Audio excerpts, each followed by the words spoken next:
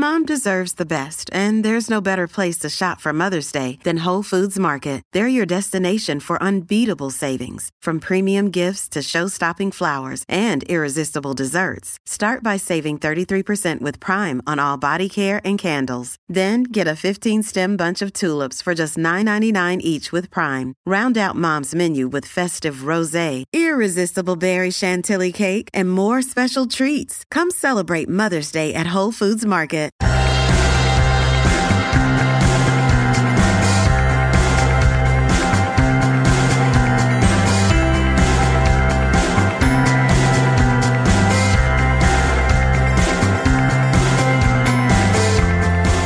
Hello and welcome back to another episode of Beyond the To-Do List. I'm your host, Eric Fisher. This is the show where I talk to the people behind the productivity. This week I'm excited to share with you a conversation I had with Jess Cording. She's the author of the new book, The Little Book of Game Changers, 50 Healthy Habits for Managing Stress and Anxiety. So you guessed it, we're talking exactly about those things, managing stress and anxiety. And we're going to talk about why you should make time to worry. I know, right? It sounds completely counterintuitive. We're going to talk about caffeine, and we're going to talk a little bit about how to have a plan for when you are lonely. And nobody seems to be talking about that. So I thought this is a really unique conversation to have, and I was really glad to do that with Jess. So I'm just going to get out of the way and say, enjoy this conversation with Jess Cording. Well, this week it is my privilege to welcome to the show Jess Cording. Welcome to the show, Jess. Yeah, thanks for having me. So health is probably one of the most important topics, and people don't often think of health as something that is involved with productivity. And obviously, since the show's called Beyond the To-Do List, we try to tackle productivity outside of the normal just, time management, or which planner are you using? And the other normal questions, you'd get on an average productivity podcast. We try to go beyond that. How do you see health tying into productivity? Oh, it's all connected. When we feel well, we're able to work better. I'm actually really excited that more employers, more companies are embracing that, and that, there's more support for freelancers who need to, have the resources to take care of themselves so they can be more productive. I mean, I saw this so much in my work in corporate wellness, and I see it with my clients now all the time as well, that when you're not fueling yourself properly with the, foods that provide the nutrients that you need, and in a balance that keeps you energized and satisfied, and, if you're not moving your body in a way that helps you feel like you're helping with your stress levels, and you're, improving like blood flow, those are all things that are going to have an effect on how productive you're able to be at work and how well you'll be able to focus. And, not to mention the fact that if, you're not in good physical health, if your immune system's not in good working order, I mean, if you are taking a lot of sick days because you're sick and can't work, that's also going to affect your productivity. That is one of the things that, I've tried to, for the bulk of time in the last, few years, really found is the thing that knocks me out the most is when I'm sick, because I've not had any kind of, routine that is trying to get, we all get sick, even if we're, super on top of things, but it's how quickly you bounce back from it, right? Yep. Yeah. Well, I had a wake up call when I was, 28, 29, where, I was juggling 7 different income streams. And, I was working at the hospital. I was working in corporate wellness. I was writing. I was seeing private clients. I was doing all these different things. And, then I got hit with laryngitis really bad. And I could barely talk for it was about 4 weeks. But, after the first week, because I had all these different jobs that I was piecemealing together, I didn't have sick days. So it was the kind of thing, if I didn't work, I didn't get paid. And that was a really big wake up call to me. That was all right, we need to take a step back, figure out what's working, what's not working, because clearly something is not working. And, but I remember I was working in an ALS clinic at the time, and I remember trying to communicate with my patients when I had just this raspy voice, and I was just writing things down, and we were trying to communicate, and it was challenging, but a good learning experience. Also, one of the cool things that for this time of year, for you to be coming out with this new book, The Little Book of Game Changers, 50 Healthy Habits for Managing Stress and Anxiety, I couldn't help but think, man, coming out, everybody comes out with their new book in January because everybody wants to change their whole life in January. But I like that you and I are recording this in February, where we're past that bubble of maybe unrealistic expectations and goal setting. And now we're into the more real time of year. Yeah, you hit the nail on the head. Like February is when it gets real. Everybody's sort of come down off that new year, new you high, and they have this chance to either throw it all away or to take a peek at, okay, what's going well and what do I need to start over with, or, reassess their goals and get a sense of how they should proceed going forward. And what I see happen a lot in my work is people set really crazy ambitious goals at the beginning of the year. And I've been guilty of this too, but there is so much power in small changes and in taking small steps that you can build on. And that's one thing that I really, I'm glad that we're talking about this in February, because this is a time of year when, especially if you're feeling a little bit, down on yourself because maybe that lofty goal, you already feel off track with it. This is a great time to identify one or two small changes you can take and start to move forward. Well, and I even got to ask, like, how would you suggest, if somebody's thinking in 2020, I want to change from how I was health-wise in 2019, but I almost feel like, again, with the new year, new you bubble that happens in, January, I think maybe that's a time where you say, okay, let me try out how doing this new, routine of, going to the gym or, what I do at the gym, changing that up, or, insert here the change, playing around, like actually trying it and experiencing, okay, what were the boundaries that I came up against as I tried to do that, so that then you can make a plan to how to overcome those, and not feel like it's a New Year's resolution where you started it in January and because you came up against resistance and then you were like, this is too hard, I quit. Instead, treat it as kind of an experiment phase so that you can actually come out the other end and tweak it and then do it. I'm a big fan of using the word experiment. I feel like it takes the pressure off. And it also invites you to be curious. Whereas I've seen when we set these goals and we set lots of rules around these goals to help us, make progress towards them. For some people that can set them up to be in a more self-critical mindset. Whereas if we're experimenting with something, like, we can be more curious about what works and what doesn't work. For somebody who wants to, eat a more plant-based diet, that doesn't mean that you have to do, like a green juice cleanse for an entire month. Right. You can start by just, maybe adding some extra vegetables to your plate and doing slightly smaller portions of meat if you want, or incorporating, one more vegetarian meal per week. It does not have to be, all or nothing. You can take tiny little steps and assess along the way. Yeah. Well, and I think this fits right in with how, you call yourself the no drama dietitian. A lot of people cause that drama by thinking they have to do an all or nothing change. Oh, absolutely. Sometimes new clients, they're so shocked when I'm like, no, if chocolate's a non-negotiable, you can eat chocolate. We can make this work. Wow. See, that's unheard of to me in terms of, somebody talking about health. Yeah. Well, that's what's really interesting. When we are able to really tune into what helps us feel like we're thriving and what our priorities are, that really helps us find a unique balance that works for our needs on our terms. And I think for some people, that's going to be different than others. We all have those things that are hard to be moderate with. We all have those things that we can take them or leave them. A lot of what I see people struggle with is trying to follow a plan that's, arbitrary, or it's not designed with them in mind. We go on social media and we see, this celebrity did this diet and got these results, but, we're all different. We all have different needs, different types of foods that make us feel great, different types of exercise that make us feel great. And we're also dealing with different things in our personal and professional lives that we have to take into account and make plans for. Yeah, I love the individualized, approach, that there is no one size fits all or no, single silver bullet that's going to work for everybody. But, trying out these different things works great. It's why I really like that your book. It's a little book, but 50 healthy habits is like a lot of different healthy habits.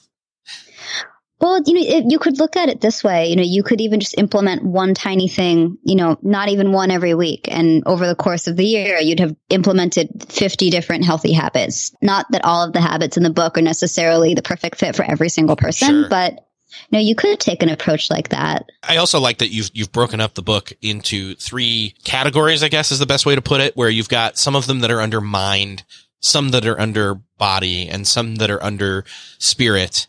And again, as I was going through the book and even trying to figure out, pick some ones that seem interesting to you. But then I said, no, you know what? I'm going to go for the shocking ones, the ones that I don't think anybody's either thinking about or think are maybe contradictory, in some way. So I'd love to throw one out from each of these categories to you so we can talk about each one of those. Awesome.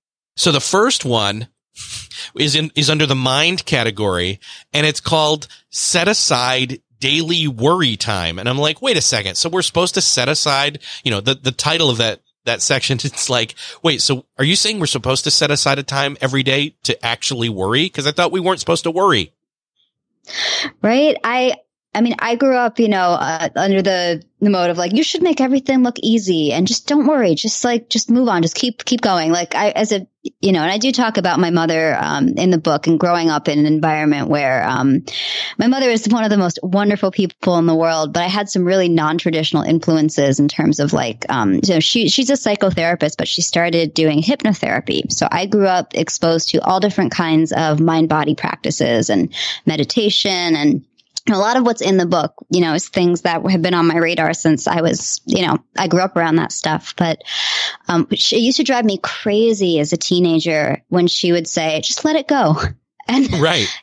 We don't have to let everything go. I think that we can learn a lot from what our worries might be telling us. And I do explain that in the book. There's a difference between, it's normal to have concerns. That's completely valid. But when worrying becomes intrusive and disrupts our daily functioning, that can be really hard to deal with. And I'm wired. I'm just wired to be an anxious person. It's just, I think why I'm so interested in all the research around this stuff, because, it came from a need to manage my own stress and anxiety as, over the years, and being able to help other people with that. But with the worry time, because it does have that power to be so disruptive, it doesn't mean that we have to turn off worry.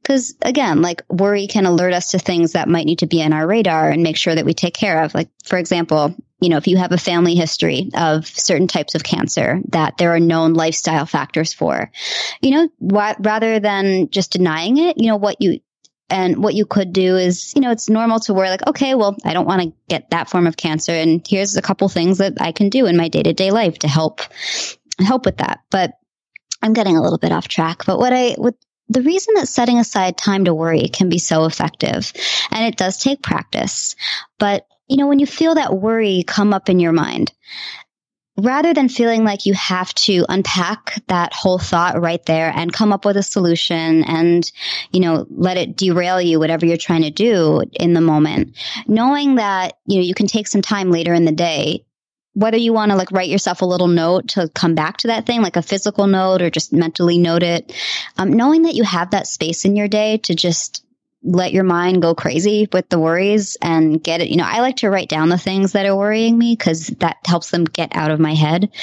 It can be really helpful in freeing up brain power during the rest of your day. Really, it's employing one of those deferring type skills that we talk about in productivity all the time, which is, I don't have time for this right now because it's not on the schedule, but I have time for it later. So, okay. Well, then if you have time for it later, I won't bug you about it now. Your mind then says. Exactly. It takes a while. It takes practice, Yeah. Like it's not like overnight you're going to master this, but it can be so, so powerful.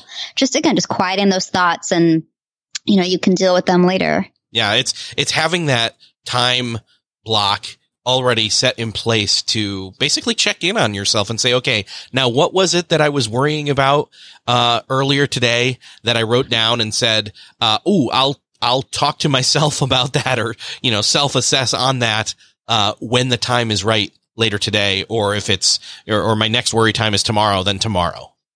Exactly. So it's really cool how, again, making a time for, setting aside a daily worry time seems like it's like, wait, why would I do that? But then once you start to dig into it, it's like, oh, this is genius. This is something, that we can all stand to use for a little bit more self-awareness and, freeing up our mental energy. Yeah, it's real. That freedom is gold. Like that's really what a lot of the stuff that I focus on in my writing and with my clients. It's really about helping people feel a sense of freedom and ease. Still searching for a great candidate for your company? Don't search, just match with Indeed. Indeed is your matching and hiring platform with over 350 million global monthly visitors, according to Indeed data, and a matching engine that helps you find quality candidates fast. Ditch that busy work. Instead, use Indeed for scheduling, screening, and messaging so you can connect with candidates faster. I wish I had Indeed when I was in the hiring process in roles in the past because it is a slow, arduous headache of a process to find the right people, or at least it used to be. Join more than 3.5 million businesses worldwide that use Indeed to find and hire great talent fast. In fact, in the minute I've been talking to you, 23 hires were made on Indeed, according to Indeed data worldwide. And listeners of this show will get a $75 sponsored job credit to get your jobs more visibility at Indeed.com/to-do list. Just go to Indeed.com/to-do list right now and support our show by saying you heard about Indeed on this podcast. Indeed.com/to-do list. Terms and conditions apply. Need to hire? You need Indeed. What's something that works so well, it basically feels like magic? For me, I'm thinking air conditioning, noise canceling headphones, definitely. Meeting-free Fridays? What about selling with Shopify?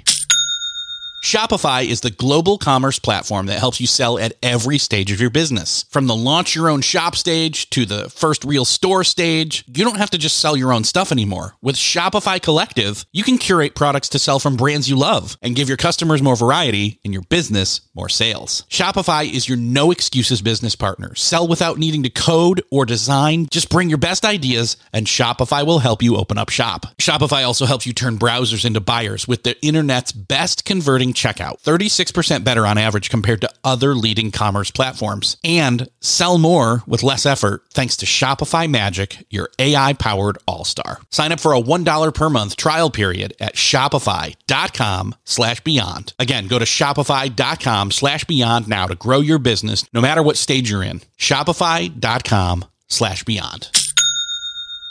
Another day is here, and you're ready for it. What to wear? Check.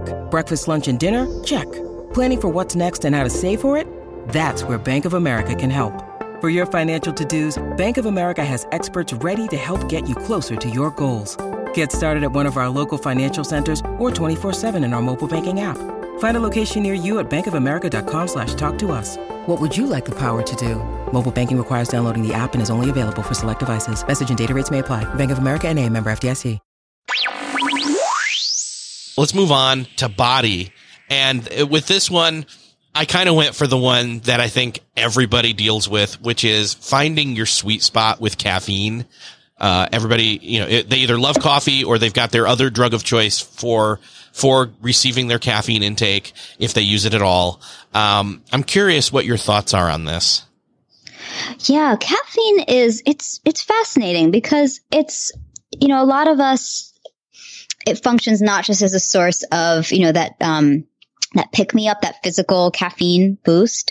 It's also in many ways, it can be a social connector. It's almost like, how a cigarette break used to be like the way to get a break. And now like the coffee break is, a way that's like a socially acceptable way to be like, oh, like I'm just going to go get a coffee, take a coffee break, or, you meet people for coffee.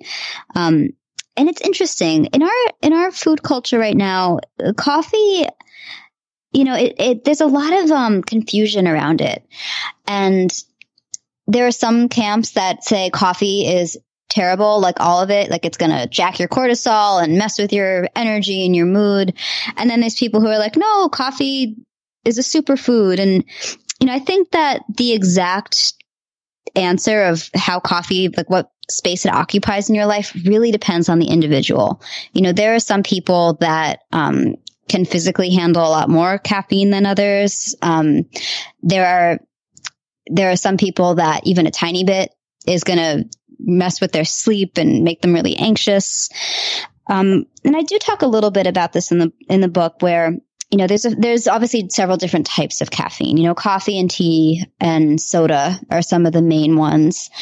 Chocolate is a teeny tiny bit of caffeine in there. And of course, then you have all your different energy drinks, and more we're seeing, energy or like natural health drinks with things like plant-derived caffeine. And I always think it's funny when they say plant-derived caffeine, because where else would they be getting it from? But right, coffee beans are still grown on plants. So yeah, so I don't know. There are certain products where they'll be marketed as like a healthy, natural energy boost, and then you see like in fine print includes 85 milligrams of plant-based caffeine. And that can be fine. You know, I think that, so current recommendations around caffeine, for most healthy adults, quote unquote, you know, that's used as the kind of benchmark, is recommended capping it at about 400 milligrams per day. So that's equivalent to about 4 cups of, drip coffee. Mm-hmm. But that said, a lot of, coffee companies do brew a stronger cup now. So if you go to Starbucks, you're looking at I think it's like 180 milligrams in a grande drip coffee. But, espresso, that's about 75 milligrams per shot of espresso.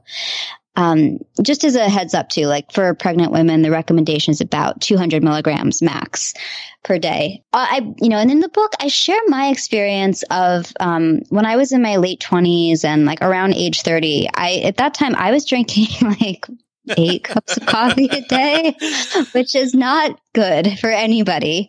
Even if you don't have any pre-existing medical conditions or health concerns, it's just too much coffee. And I was dealing with heart palpitations and sleep disruption. Of course, I was in denial. I was like, oh, it's stress. It's work stress. I'm stressed. And I go to the doctor and she says, how much coffee are you drinking? And it was like busted. And but I will say this coffee, we get addicted to it, or caffeine in general. Yeah. It's a physical and also an emotional or behavioral addiction.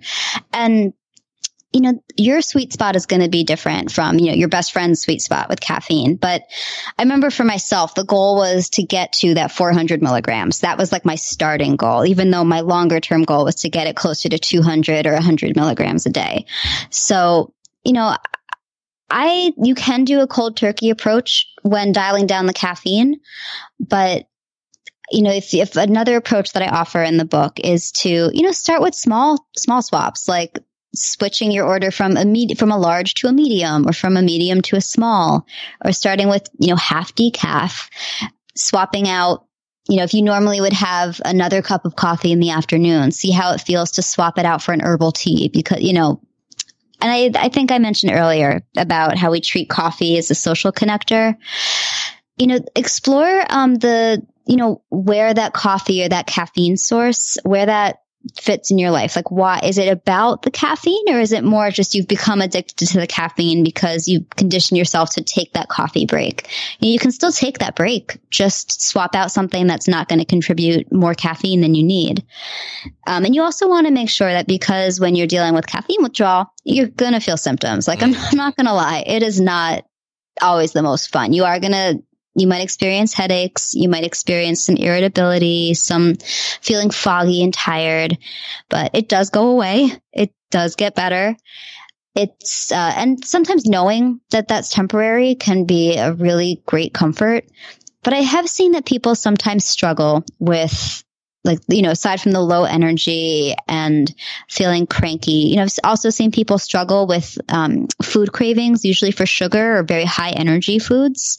So planning ahead for that and making sure that your meals are providing a good balance of protein, fat, and fiber to keep you full, that's going to make a really big difference.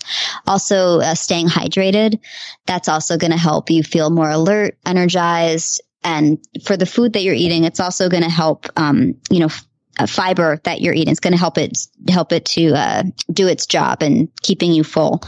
If you don't want to talk about biochemistry, I won't get into the nitty gritty gross stuff of like how that works, but making sure that your diet's on point and helping you feel energized, and that you're hydrating adequately. Those are two things that'll help. And exercise can also really help if you're dealing with that irritability and that low energy.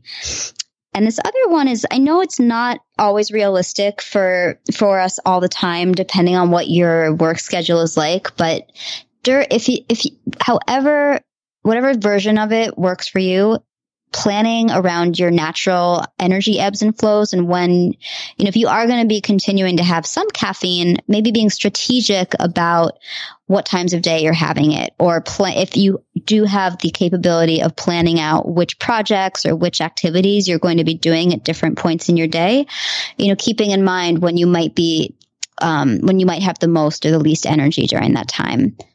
I love that. And again, one of the other things that I've found is, and it's so individualistic, because I know there's people who have almost zero tolerance for caffeine at all. I have a pretty low tolerance, so it doesn't, I can't have more than, say, 2 cups in the day, or I start to feel like, again, the heart palpitations or, headaches from having too much coffee. Caffeine is tied so much to productivity. We think, oh, well, if I want to be productive, I got to wake up. I got to have energy. So I'm going to go to coffee. That's my thing. But, like you were saying, questioning the cue and reward, and the routines even around why we are drinking that coffee and when we're drinking it, and, replacing it. I've done the cold turkey. It's not fun. If I was going to do that again, which in fact I know that I've been, having more recently than I probably should, caffeine wise, but, and I've been wondering why I've been stressed. So I think there's a cue there for sure.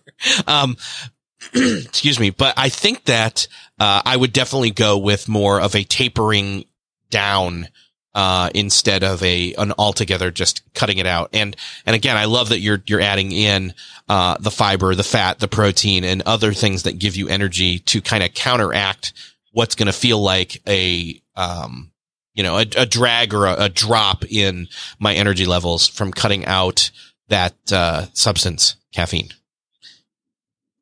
Yeah, I'm not a fan of at least in my own life and with my clients, I've just found that the cold turkey for a lot of people is just, a lot of people are likely to give up or lose faith in themselves. Yeah. And white knuckling it, I'm just not a fan of the white knuckled approach. Like, life is hard enough. If there are ways that we can make it more easeful, let's go for it. Yeah, there's another no drama right there. Yeah. Cause in my experience, the cold turkey with getting off caffeine is like, well, welcome to 1 week of migraines almost, depending upon how you do it. So been there, done that. Yeah. Okay. So that is, what I wanted to touch on. And again, it's almost a productivity topic in and of itself with caffeine. I wanted to then move from body over to spirit. And this is one, again, we don't talk a lot when it comes to productivity in and of itself, but it's very tied into productivity. It's having a loneliness game plan. And I bring that up because I work from home, and my only person here, I know you've got cats. I've got a dog. I think he's in the room. I can't tell. His bed's over around the corner. He comes in and lays down when I'm busy, but he may have left the room. But anyway, that helps with loneliness. But, for a lot of us, even if we're in a crowd or even if we're working at coffee shops, like, we've got loneliness, happening. And, again, we don't really, it's one of those things where it kind of sneaks up on you. In my experience, you don't know that it's happening. It starts to happen, and you wonder, why do I feel so off today? It's because I haven't had personal interaction with any human. It's kind of like when someone who's a parent and is home taking care of a child all day, and then suddenly it was like, oh, you're here. I can have adult conversation now. That. Exactly. And loneliness is it's a major public health issue. And it's interesting to me because we're so aware of this as a culture, but I don't feel like we've figured out what to do about it yet. And you often see advertisements for like dating apps and networking groups. And, I think that we're starting to see more emphasis on finding ways to help people connect, offline as well. But, it's still, and I think there's also this idea that only single people get lonely, or, only people who live and work alone get lonely. But like you said, like we can be in a crowd and feel lonely. Like we can, I know even in my own life, my partner can be like 2 feet away from me. But if I'm connected to a feeling that makes me feel lonely or is making me very aware of a loss or a lack, that can still happen. And, I think that one thing I've seen in my work so much is that, loneliness is one of those feelings that we feel so much dis-ease around it, and we're not very well conditioned to deal with it. And so what happens very often is that we slip into unhealthy coping mechanisms when we feel lonely, because we haven't really learned how to deal with feeling lonely in a healthy way. And I write about this in the book where, in a few different places where, we all have our different versions of those unhealthy coping mechanisms. It's not always about food. I joke about in mine, like shopping has been a thing in the past. And, like the $12.99 sports bras from Old Navy that I'm putting in my online shopping cart, like it's kind of the emotional equivalent to a bag of M&Ms from the vending machine, And, only difference is that's returnable, I guess.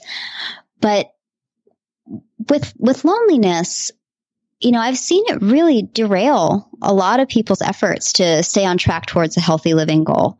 So it started as an experiment, going back to the experiment phase. And, in my own life, I had a summer where it was my first summer living away from home, and I had a job and an internship, and I was taking night classes, and I was interacting with a fair number of people on a day-to-day basis, but I was away from my, what was familiar, and I hadn't put down roots yet, and I felt really lonely. And I literally just wrote down a list one day of things that I could do when I was lonely. And I found it so helpful. And, when I moved to New York a few years after that, and, going through different phases of life where, you're maybe relearning a new landscape, a new situation, or just a new emotional landscape even, that technique I found very helpful. And I started using it as an experiment with some clients who were really struggling with loneliness. And I remembered how useful that technique had been. I said, well, hey, let's give this a try. Why don't you just write down 3 or 4 things that you enjoy doing, that when you start to feel lonely, that maybe instead of eating all the snack food that's in your apartment, what if you try doing one of these activities instead and see if that works? And it was so successful that I've made it a regular part of my practice. And there's no rule about what you're supposed to do. I do share this in the book that I love cleaning when I feel lonely. It's just for some reason, because I think for myself, one of the emotions that really rocks me to my core is not being able to solve a problem for someone or not being able to understand something. And so there's something very soothing to my nervous system about cleaning and bringing order to a drawer or whatever. But it doesn't mean that cleaning is going to be the right fit for everybody, and I think that when you're making this list for your loneliness game plan of the things that you can do, make sure that they're things you actually enjoy doing that are actually going to feel restorative. So, not things that you think oh, that sounds healthy, I should do that. Or that sounds productive, I should do that. Because what happens is when we don't, when we don't address our loneliness, when we try to shove it under the rug and push through it, or if we do fall back onto an unhealthy coping mechanism, that can really cause our productivity to take a hit because our mind is otherwise occupied and it's hard to focus on what we need to be focusing on. Yeah. And it's a very, almost elusive or lingering feeling that's hard to nail down. It made me think of, have you ever heard of HALT, HALT, which is an acronym for hungry, angry, lonely, which ties in here, or tired? I love that. So this is one of them. I mean, loneliness is one of them.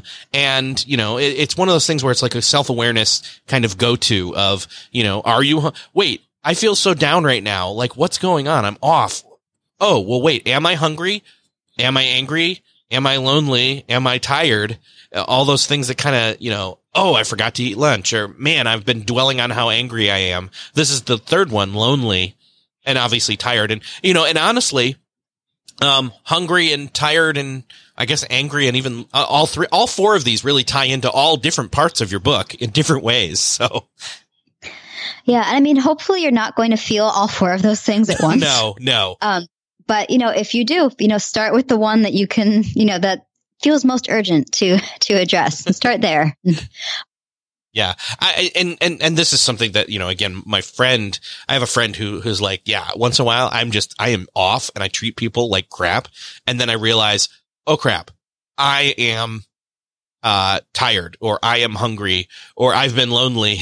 And so then he's able to course correct. But it's one of those things where it's like, again, this is almost one of those things where it folds back into the setting aside the worried time. Like if you're checking in with yourself once a day to see what you're worrying about, this is where some of those symptoms, maybe not hungry, because you probably can't go you shouldn't probably go 24 hours without eating something, but yeah. But the tired or lonely, a consistency of tiredness or loneliness or even angriness is going to probably rear its head in some thoughts and feelings in that worry time, right?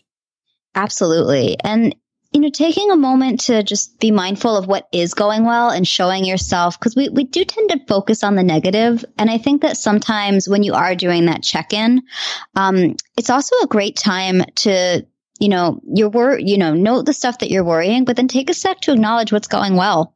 And, maybe jot down a couple things that you feel good about. And sometimes infusing that little bit of positivity into the equation can help you reset your energy for the day, or help you, as you're looking back on the day, maybe help you drift off to sleep a little more easily. Yeah. Well, and so to go back to specifically loneliness, we're all different. We're all, even extroverts experience loneliness. I'm an introvert, but I can pretend I'm not sometimes. But, it all comes down to what uniquely you need to be doing in order to make sure you're taking care of yourself, not just with loneliness, but with all the aspects of health. And that's why I really love this book. And I mean, again, this is not a, life hack type book. It's not, even though it's called, the Little Book of Game Changers, 50 Healthy Habits for Managing Stress and Anxiety. In no way is this some kind of shortcut thing. In fact, this is almost 50 experiments to try. Yeah. And I do, there is this also element, like these are really simple, actionable tools, but you also have to want to do the work and to show up and be curious and explore and experiment. No one can do that for you. But, my hope is that people will find these tools really approachable and want to experiment with them. Yeah, for sure. So I was excited to see, again, that I picked out specific topics that I thought really tie in with productivity in and of itself, or were surprising to like, wait, what do you mean? That's a thing? Or the opposite of a thing. Like, wait, I didn't know that we were supposed to set aside time to worry, but, I really think this is a great book, and I'd love for people to, go check it out. Is there any specific place you want to drive people to? Best place to find me, my website is jessicacordingnutrition.com, but I'm also on Instagram and Twitter at Jess Cording. And I also on Facebook can be found at Jessica Cording Nutrition. So, please feel free to connect with me on there. And awesome. The book is available on Amazon. Awesome. And I'll link up to all those places, in the show notes for this episode. And Jess, just thank you so much. This has been a great time talking with you. And, I've gotten a lot out of the book, and I know everybody else is going to also. Well, thank you so much for having me. Well, that's another podcast. Cross off your podcast listening to-do list. I hope you enjoyed this conversation with Jess Cording. I know I did. I was glad to pick out those kind of outlier kind of pieces from her book, but there's so much more in there. So make sure to go grab the book. You can find out more at jessicacordingnutrition.com, or just go to the link in the show notes for this episode at beyondthetodolist.com/311. And if you found this conversation helpful, I'd love for you to do me the favor of sharing it with somebody you know needs to hear it. Just hit the share button on whatever podcast player app of choice you're using right now. And thanks for sharing. Thanks for listening, and I'll see you next episode.